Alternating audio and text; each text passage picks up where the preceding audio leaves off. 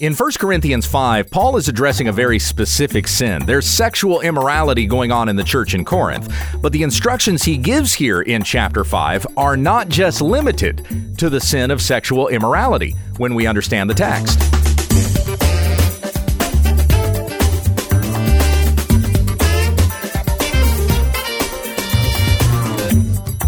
This is When We Understand the Text, a daily Bible study in the Word of Christ, that men and women of God may be complete, equipped for every good work.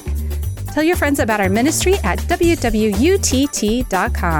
Here's your teacher, Pastor Gabe. Thank you, Becky. Back to 1 Corinthians chapter 5. I'm going to start reading here in verse 8, which is the verse we looked at yesterday, and go to the end of the chapter. In the Legacy Standard Bible, the Apostle Paul wrote to the church in Corinth, "Therefore, let us celebrate the feast, not with old leaven, nor with the leaven of malice and wickedness, but with the unleavened bread of sincerity and truth. I wrote you in my letter not to associate with sexually immoral people. I did not at all mean with the sexually immoral people of this world, or with the greedy and swindlers, or with idolaters, for then you would have to go out of the world. But now I am writing to you not to associate with any so-called brother if he is a sexually immoral person, or greedy, or an idolater, or a reviler, or a drunkard, or a swindler, not even to eat with such a one. For what have I to do with judging outsiders? Are you not to judge those who are within the church? But those who are outside, God will judge. Remove the wicked man from among yourselves." In verse 9, Paul says, I wrote you in my letter not to associate with sexually immoral people. What letter is that? Well, it would be whatever letter was written prior to 1 Corinthians, sometimes jokingly referred to as 0 Corinthians, or the prequel to 1 Corinthians. We call this letter 1 Corinthians not because it's the first letter Paul wrote to the Corinthians, but because it's the first one of the two letters we have to the Corinthians in canon. So in the New Testament, we have Matthew, Mark, Luke, John, Acts, Romans, 1 Corinthians, 2 Corinthians. Because those are the two letters. These are the two letters we have to the Corinthians. So this is 1 Corinthians because it comes first. What happened to that letter that Paul wrote to them before this one? Well, we don't know. It could have been lost to time, could have been lost to, different lands being conquered and people being exiled out and those lands being resettled, and there's conflicts between people and wars and all this other kinds of, and they're all different number of reasons why those letters could have been lost. And when I say those letters, I mean like the one to the Corinthians that we don't have record of, or in Colossians, Paul says that he wrote a letter to the Laodiceans. What happened to that letter? We don't know. But he tells the Colossians, go read the letter that I wrote to the Laodiceans, and you show them this letter that I wrote to you. It's by the providence of God that these letters have been preserved, and we have them canonized and put together for us in Scripture. I would say even it is by it's by God's sovereign decree, and it's by the working of the Holy Spirit. What were to happen if that unknown letter to the Corinthians were to show up, or the letter that we've never read to the Laodiceans? What if these letters happen to be found? What will we do with them? To be frank, I don't think they should be included in canon, because the Holy Spirit did not intend for them to be. The letters that God wanted to be included in canon in Scripture that are divinely inspired are these that we have. What was in the other letter to the Corinthians? We don't know. It would have been written under the authority of the apostle, and same with the letter to the Laodiceans. But they shouldn't be considered canon in the Bible because the Holy Spirit didn't mean for them to be. If he wanted them to be, then we would have known those letters a long time ago. I don't think they'll ever be found. I don't think we'll ever know what was in that other letter to the Corinthians. I think it's just lost to time. It's gone. We will know when we get to glory, when we get to heaven one of these days, and we're asking, hey, what was in 0 Corinthians? What was in that letter to the Laodiceans? Then we'll get to know what was written in those letters. But on this side of heaven, we won't. And it is by the providence of God, those letters won't be known or found, nor will they ever be included in the canon of Scripture that we have in the Bible. These 66 books are the books that God meant for us to have as God's word from Genesis to Revelation. They won't be added to or taken away from. So here Paul says in verse 9, I wrote to you in my letter, in that other letter. He said even in that letter. So previously he has said to the Corinthians, do not associate with sexually immoral people. Now, this letter that Paul is writing, or let me narrow it down to the chapter. This chapter that Paul is writing in this letter, he's talking about what? What is he addressing? What's the sin that he's addressing here at the start of the chapter? Specifically, the sin is incest. You have a man who is sleeping with his father's wife, his stepmother, basically. And the church is tolerating it. They're not even doing anything about it. For Paul goes on in verse 2 to say, you've become puffed up. You should have mourned instead, so that the guy who did this thing, you would put out from your midst. He would be removed from you. He comes back to that instruction here. So he's talked about how this guy needed to be removed. You need to have the confidence to do that with the power of the Lord Jesus Christ. I can remove him from where I am, and I've already judged this man, Paul says to the Corinthians. So they need to be confident in the Lord by the instructions that's been given to them and the instructions that Paul has already given to them. Verse 9, I wrote to you in my letter not to associate with sexually immoral people. So they've heard this before, and yet they're puffed up with pride and not following the instructions that has been given to them. So then Paul goes on to talk about you are not considering our Passover lamb who has been sacrificed for us, Jesus Christ, how he is the fulfillment of everything we had read about in Exodus.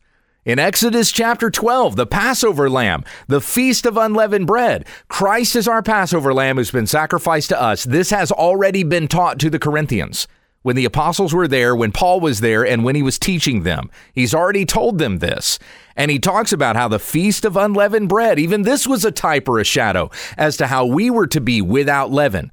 We are to be holy, and we're to celebrate the feast that we are given in Christ, for our Passover lamb has been sacrificed for our sins. God has passed over former sins, as it says in Romans chapter 3. So we have been forgiven. We must celebrate with Christ. So do not celebrate with the old leaven, because just as the Feast of Unleavened Bread meant that they weren't to have any leaven for 7 days, and we're supposed to be celebrating this feast every day of the week. We're to be living lives of holiness. So do not feast with the old leaven, the leaven of malice and wickedness, but with the unleavened bread of sincerity and truth. So this man needs to be put out from your midst as you celebrate the feast together as a church, as you desire Christ's church to be pure and holy. This man who's doing this evil thing must be removed. So again, the sin very specifically was incest, but Paul is not just talking about here only dealing with this man in the church or anybody else who's practicing incest. So the specific occasion that is brought about this instruction that Paul is reminding them of and giving to them again is a man who's committed incest in their church. That's the specific occasion for him to be writing about this again. But he's not limiting these instructions to just that sin. He starts the chapter by saying it is actually reported that there is sexual immorality among you. And sexual immorality of such a kind as does not exist even among the Gentiles, that someone has his father's wife. Now, I don't think that this is the only sexual immorality that was going on in this church. And we'll talk about that more when we get to chapter 6. There were other occasions of sexual immorality. This is the worst one, though. And I think it's the worst one because it's the one that Paul specifically singles out and names the dude. Like, we don't know his name, but Paul is naming the guy. Everybody in the church in Corinth knows who this is, and they know exactly what it is that he's done. He's sleeping with his father's wife. He's committing incest with his stepmother. So we have an exact occasion of a sin that's going on that needs to be dealt with that the church is not dealing with. If they're not dealing with this guy's sin, then they're not dealing with other occasions of sexual immorality that are going on in the church, which are probably not as bad as this one. But this is the one Paul singles out, and the reason why he singles it out is because this is a sin that's so bad, even the Gentiles know it's bad. This is a sexual immorality of such a kind that does not exist even among the Gentiles. a man is sleeping with his father's wife, and you've become puffed up, and you've not mourned instead, so that the one who had done this deed would be removed from your midst. So Paul is writing to them again the same instruction that he had for them before, an instruction that they're not following, because now there's this man in the church who's committing sexual immorality, and you're not doing anything about it. So he says in verse 9, I wrote to you in my letter not to associate with sexually immoral people. So even though this is the occasion for bringing up this instruction again, a man is committing incest, Paul is not writing only dealing with that sin. He's reminding them of other sins that they should also be dealing with that they are not. I wrote you in my letter not to associate with sexually immoral people. That's broad. That's not just talking about incest. That's any kind of sexual immorality. So Paul has said this before. They're not dealing with any of it because they won't deal with this guy, this one particular sin, this specific occasion, and the sin that he's committing. So Paul goes on to explain himself in verse 10. I did not at all mean with the sexually immoral people of this world, or with the greedy and swindlers, or with idolaters, for then you would have to go out of the world. I wonder if, and I'm just speculating here, but I wonder if the church in Corinth would have responded to Paul saying, don't associate with sexually immoral people. I wonder if the response then has been, well, we're not. We're not associating with sexually immoral people. Do you see us walking around with the prostitutes in Corinth, or with there was the priestess prostitutes in the temple, or with any of these guys and some of the wicked, awful things that they do in the bathhouses? Do you see us doing any of that? Of course not. So we're not associating with sexually immoral people. I just kind of wonder if the Corinthians were popping their collars and puffing themselves up. They were full of pride because we don't associate with sexually immoral people. We're not hanging out with these worldly people over here. Look at how worldly we are. And how would Paul know that the Corinthians are behaving in that way? Probably because Chloe's people told him that. So Chloe's people, which Paul mentioned back in chapter 1, who have come to Paul with this report of the things that are going on in the church in Corinth, they've also brought him a letter or questions from the Corinthians, which we'll talk about later. But Chloe's people would have said to Paul, we've confronted the church about these things. We've told them about this stuff. We've reminded them of what you said in your letter, and some of the elders have even read the previous letter before the congregation, and the people aren't following it. So Paul already knows their response would be to pop their collars and say, we're not associating with sexually immoral people. We're not walking around with these worldly people out here. So Paul has to say to them, I did not at all mean with the sexually immoral people of the world. I'm saying have nothing to do with sexually immoral people in your midst, within your own church. Remove the wicked man from among yourselves, is the Old Testament command he's going to get to here in verse 13. I did not at all mean the sexually immoral people of the world, or with the greedy and swindlers, or with idolaters, for then you would have to go out from the world. Now, it's true that we should not be hanging out with those people or developing friendships with those people, having relationships with those who would cause us to compromise the holiness or the Christ-like ethical values that we're supposed to have. We are told, or Paul will say rather to the Corinthians in his next letter, in 2 Corinthians chapter 6, he will say to them, do not be unequally yoked with unbelievers. Now, I'm quoting that to you from the ESV because I'm just doing that off the top of my head. Let me read it to you from the Legacy Standard Bible. In 2 Corinthians chapter 6, starting in verse 14. Okay, it's worded exactly the same. Do not be unequally yoked with unbelievers. For what partnership have righteousness and lawlessness? Or what fellowship has light with darkness? Or what harmony has Christ with Belial? Or what has a believer in common with an unbeliever? Or what agreement has a sanctuary of God with idols? Remember, we're the house of God, as Paul's talked about with the Corinthians here in 1 Corinthians. We, as the church, are the house of the Lord. We're the building of God that is being built up.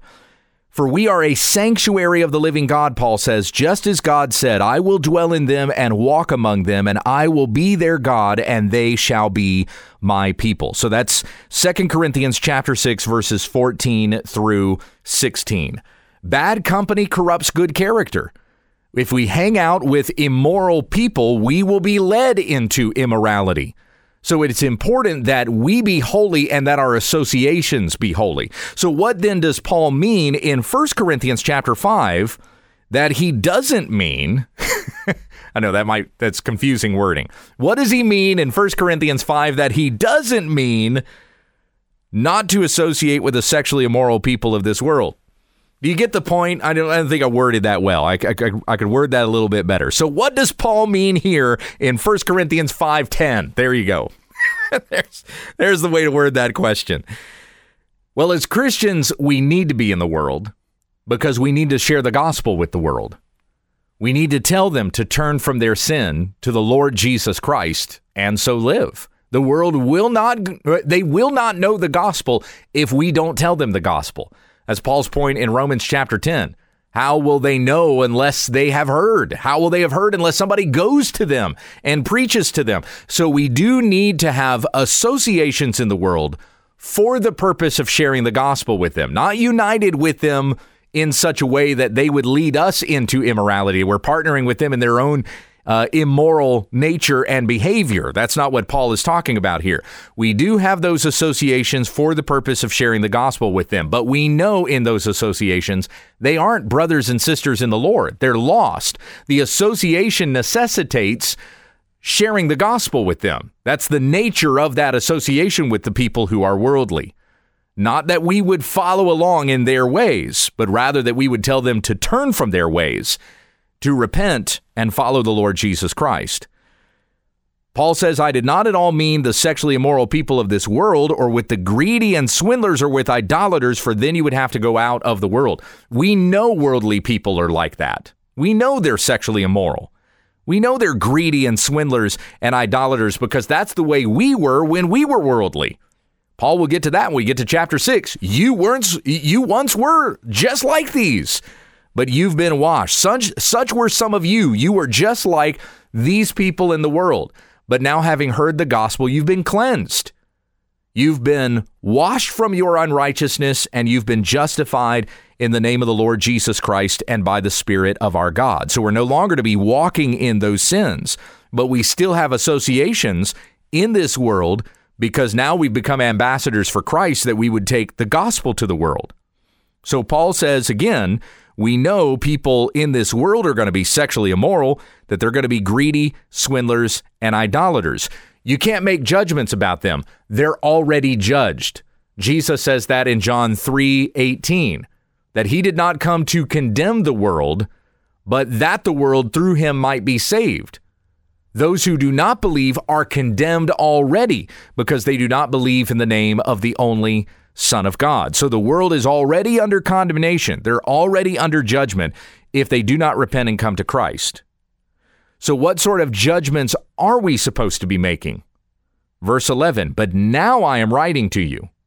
So Paul previously said, don't associate with sexually immoral people. Now he's going to get really specific so that they understand what he means. Verse 11, now I am writing to you not to associate with any so-called brother if he is a sexually immoral person or greedy or an idolater or a reviler or a drunkard or a swindler, not even to eat with such a one.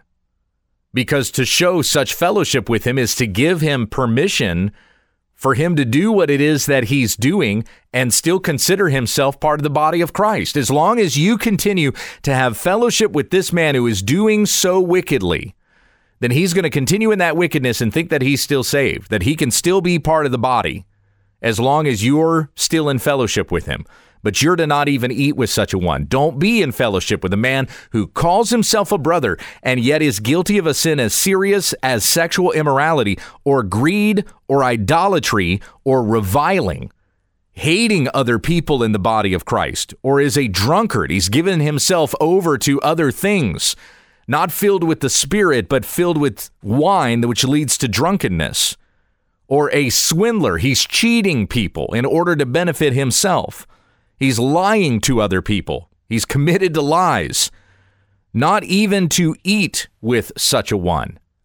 Don't have any association with him, that he may know that he's done so wickedly that he would be removed from the presence of the Lord.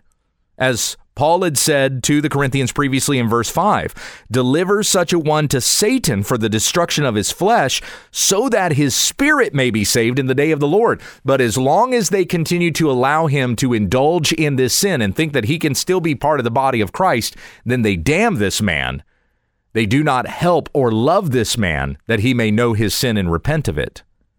These are the judgments that should be made within the body. We can't judge anybody in the world because they're not in the church anyway. They're not in the church to be judged and cast out of the church. They're already turned over to Satan and are living in judgment if they don't repent and become part of the body of Christ.